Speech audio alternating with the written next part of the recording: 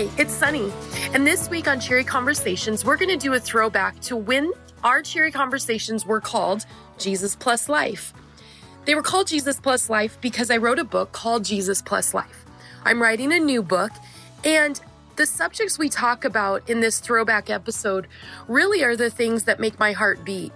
In fact, many of these will be in my new book. Things like how to find the things that stir your affection for Jesus, setting your priorities, finding your 5 priorities. We talk about marriage. We talk about friendship. You know, the things you talk about with friends. So Abby and Casey and I have a lot of fun, a lot of giggles. I mean, Abby talks about one of the things that stirs her affection for Jesus is running. Casey and I are like, what? Are you kidding me? It's just really great. Let's get right into this week's conversation. So there's something that you talk about that has been a huge impact to me and to a lot of people. And it's what I feel like it's like that first domino that then just triggers a lot of different things in our Jesus journey. And it's the whole what stirs and robs your affection concept. So can you talk about that? Like, how did that come to you and how do you apply that?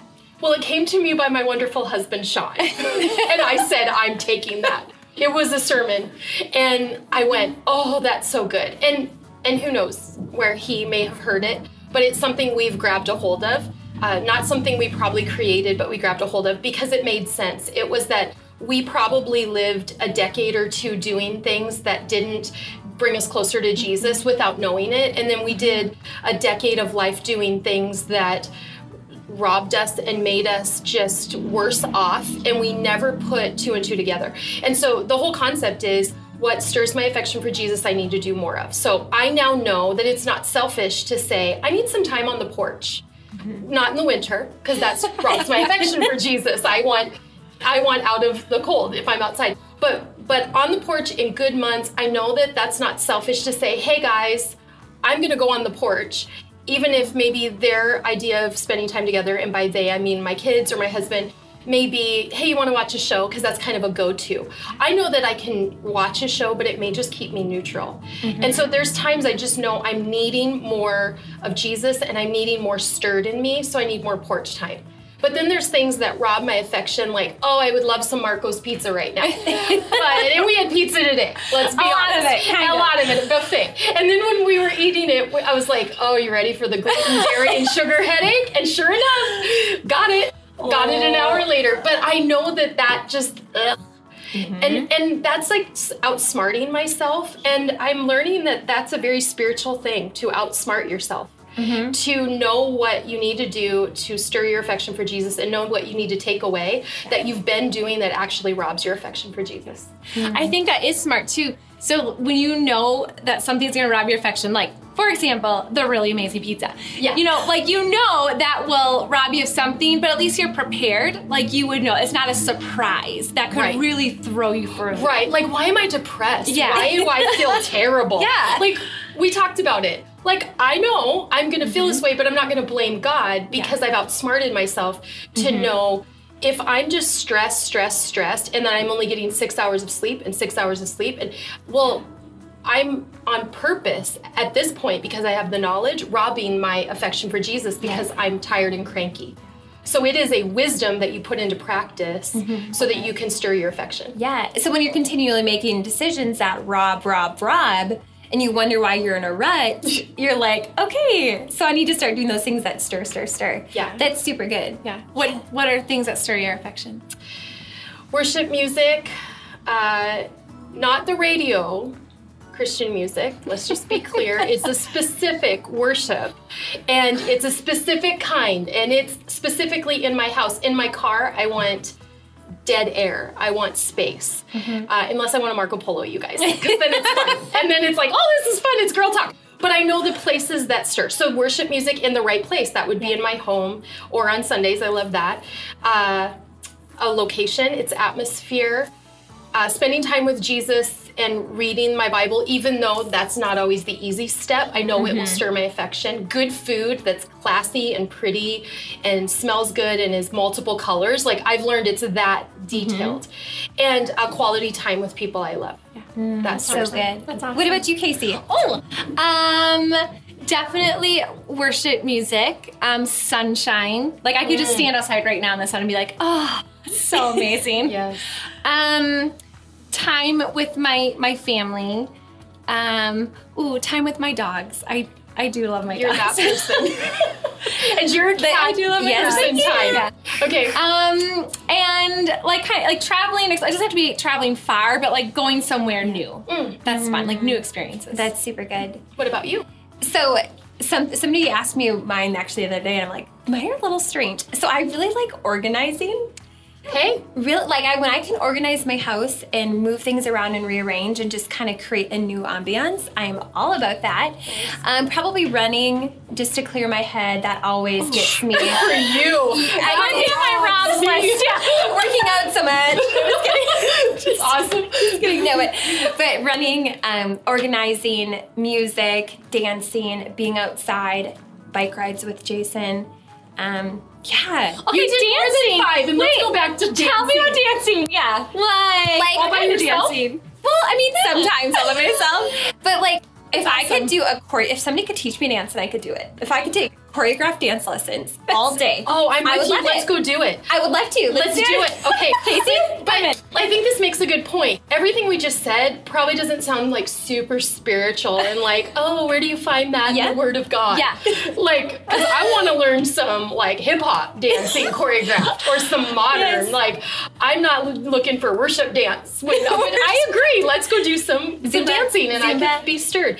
I think that this speaks to that desire in people to have self-care. Yes. And this desire to like get better, but they're grasping for things or they're doing things not realizing that could tie back to Jesus if you realize that as you get good, if you're healthy, then you're healthy for others. And Jesus is able to speak to you because you've kind of put down some walls because you're just feeling solid. You're feeling good. So I love that. So good. None of that sounded super religious, but all of it is very Jesus-centered. Yes. Oh, so good. But when we talk about priorities, I think something that I've learned over being married for the years I've been married, and as I watch other married couples, is sometimes those priorities get out of whack a little bit, especially when you have kids. And a lot of times the priority of God, me, my spouse, and then my kids, when the kids come along, those priorities get flipped.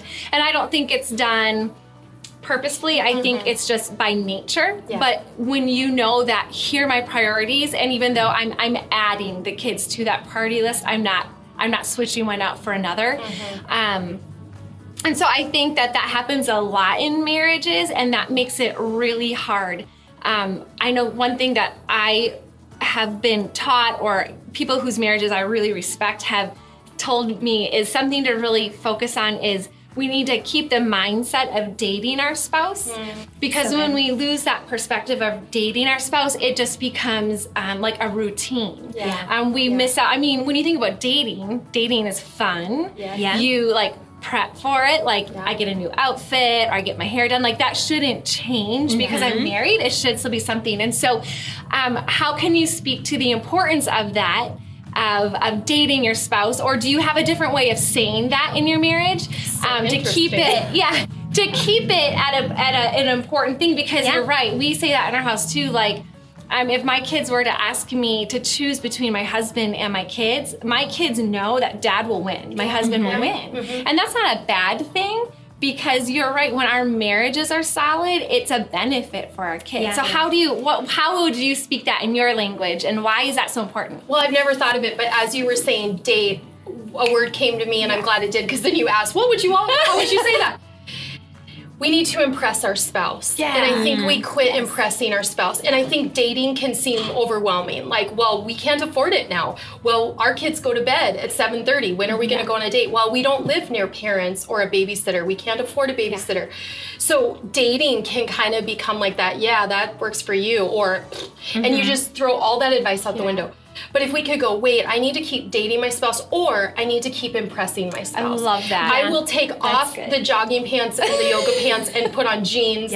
I will do my makeup and hair even if I have nowhere to go. And I'm guilty of this. Like when I get home, hair goes up and it's just like, sorry, like this is the leftovers of the day. And that's not what I would have done if I were, when I was dating Sean. Sure. I went to freshen up and look better because I'd see him later. Yes. And when we lose that, we wonder, we really do, and we don't want to take the responsibility when our husband or our wife, their eyes start wandering and they start to feel like maybe you don't love or respect them because you don't find it necessary to impress them. Oh, I like that word a lot. I heard someone say, maybe it was me, and after I said it, it wasn't a good thing. But after I said it, it was like a ha-ha laugh thing. But after I said it, I'm like, oh, that is a terrible thing. I said, BJ had said, you remember you used to do this, or remember you used to, get a new outfit, or you would do this. And I said, well, those are the things I did to get married. I'm married now. And but like after I said, like, oh, that is so bad, because you're right. Like, why would my spouse feel valued? Why would I decide to stop being the person I was? So that I love the word impress. Yeah, that's good. This just did. Yeah, that's good. Impress. Yeah, and I think if you have a healthy marriage, I mean, you know one another. Not like, I don't expect BJ to be dressed up and stay in his shoes all night. Yeah, boots on. Like, I mean, there's a reality to it. But so if you have a good enough marriage and you communicate well enough, you know that there are days that a ponytail and yoga pants are just gonna be what I'm in. Yeah. But if you are intentional about impressing your spouse, that's noticed, and that makes them feel important. It would make me feel important. Yeah. So I started wearing tennis shoes. Well, now I like wearing them a lot, but I would never wear tennis shoes for years. And Sean loves tennis shoes. If anybody knows him, he likes Jordans, he likes Nikes, he now likes some other brands like Adidas and Under Armour. And I noticed that on our date days, or we'd go to Milwaukee, or I knew we were going to spend time together, I noticed I'd put on tennis shoes. And it was this, I didn't realize what I was doing, but then I noticed he would say, I like your outfit. Well, it was about the shoes. But then it was like the next time it made me want to put on tennis shoes. And it was this subconscious thing I didn't know was happening. Yeah. And I think that's the point. It's that, she did. And he would say, I think you did that for me. Okay, that's enough, right? As long as, if they think that, we want them to think that. Yes. I heard somebody say early on in our dating / like engagement period, somebody told us to vacation yearly, retreat monthly, and date weekly. Oh, that's so good. And so that's like something that's kind of been, like stuck with me. No, sometimes weeks get crazy, but we do try to find some, and I feel like with date, like sometimes I feel like it has to be out of the house. Yeah. Because I feel like if you don't escape the house, you just sit and do the same thing. Mm-hmm. I feel like friends as an adult and friends as a young adult or as a kid, it's just so different. Yes. And sometimes we, I think in our heads that the friendships and the type of friendships that we had as, kids or even young adults, that's what friendship should look like, where you're always with each other and every weekend it's riding girls' bikes. nights out, riding bikes, and sleepovers and on the phone all the time, on the phone constantly, and with time and with maturity that just starts to change. Yeah. So what do you feel like as an adult that friendship should can look like as we change and as we grow? Like, I have some people that I would call my really good friends, and they would call me their really good friends, but we don't see each other but maybe once a month. But I think it's where what is your friendship rooted in? Like, my identity isn't built on my friend. Our identity is, we do share the Jesus thing. Mm-hmm. And we have I feel like because we're confident in the lives we live and our families, that I don't feel insecure that I don't talk to that person all the time, every day. Yeah. And so, but I do think that gets misconstrued sometimes. Like, some adults feel like, well, if I don't see them all the time, or if they didn't meet me for coffee every week, something must be wrong. Right. Or maybe we're not good friends. But that's not always true. Yeah. There's pressure. Go ahead. Yeah, there's sometimes that pressure to feel like you have to be what you see. On social media with people posting, and they're going on trips, and they're like going out to dinner all the time, and you're like, I am here with my cat. Yeah. You know, Well, eating and dinner. it is that comparison, because I would agree, if I see all of the girls standing in line with their knees bent and they're all in a row and they all look just like they had the time of their life and they're in dresses and all that, and it's 7 o'clock on a Wednesday night, I'm like, oh, jealous, Christian jealous. But I'm actually not when I really think about it. I'd actually rather be in my yoga pants with my hair up, not impressing my husband on Wednesday night at 7 p.m. Like, that reality is, probably if I had to dress up and go there as an adult with a life and kids and a marriage, I'd probably be like, I don't really feel like doing something tonight in the middle of the week. But when we just are looking at that picture, we even fool ourselves to think we're wanting and desiring that. And I think that the solid friendships, like you said, are the ones you're not having to keep up with each other, or how much is she giving me and how much am I giving her. True friends, it's like, man, we can see each other after 2 months and we left off. We started where we left off. That's super And good. friendships are important. Like, when we talk with the priorities, they are like down here because there's other things we have to take care of first.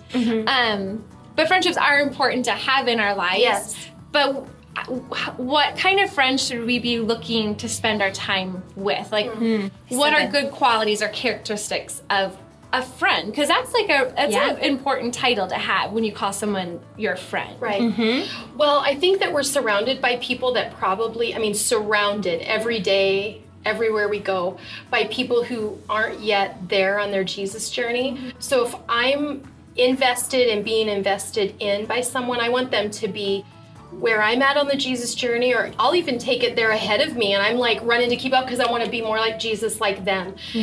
Or they're just a few steps behind where we still can like talk at this level of peer and of the same kind of expectations of our Jesus journey. So because we can be surrounded by all kinds of people, I'd rather say my friends have these core values, so they're going to push me to be better. How would you suggest really developing that daily Bible habit? And is it really valuable to do a daily habit, or like, would you do a weekly? I mean, how do we best kind of dive into the Word? So I'm outsmarting myself, word of the day, by having my YouVersion app text me or email me. I have it email me because I tend to check work emails, and sometimes text, if I open it, it goes away. But my emails are all together, and so I have my verse of the day email me. So I know I'm getting a verse a day. Right now I'm getting a Proverbs a day. I love that. It's accountability. But say on a normal week, my goal is 3 days a week I read my Bible and I prayer journal. Just like my goal would be I work out 3 days a week. Because anytime I've tried to work out 5 to 7 days a week, it doesn't work. By January 12th, I give up, I stink, and you quit. So I'm like, I don't want that to happen with the Bible. I think if we would set realistic expectations that 3 days a week, because I have a day off, I could use Sunday afternoon if I didn't get it in the rest of the time. And sometimes it's Saturday morning. It's not like I only have to do during the work week. I need an hour before work. For me, I just probably won't get up earlier. I've learned that. So when I get up, do I have time certain days of the week and get at least 3 in? And then I am opening up my Bible. I like books, but I don't think books should replace the Bible. And I think that started to happen. We go, well, she's a Christian author, or we've heard she might be Christian, and we replace her with the Word of God. I think we can have companion books, or we can have an author plus we have the Bible, and then prayer journaling. I think if we're not processing it out loud or on paper, then it is just going in, but is it going in, doing this, and coming out? So good. Awesome. Thanks for listening to this episode of Cheery Conversations. You can be a part of the conversation. Leave us a 1-minute voicemail at the link found in the show notes and send us your thoughts. You might hear your voice on a future episode. You can also connect with Sunny and her guests by going to sunnyhennessy.com. If this episode helped you in any way, please let us know and then share it with your friends, family, neighbors, and whoever. Word of mouth is the best way for people to find out about this podcast. It would also be really helpful if you leave a rating or a review wherever you're listening. See you next week.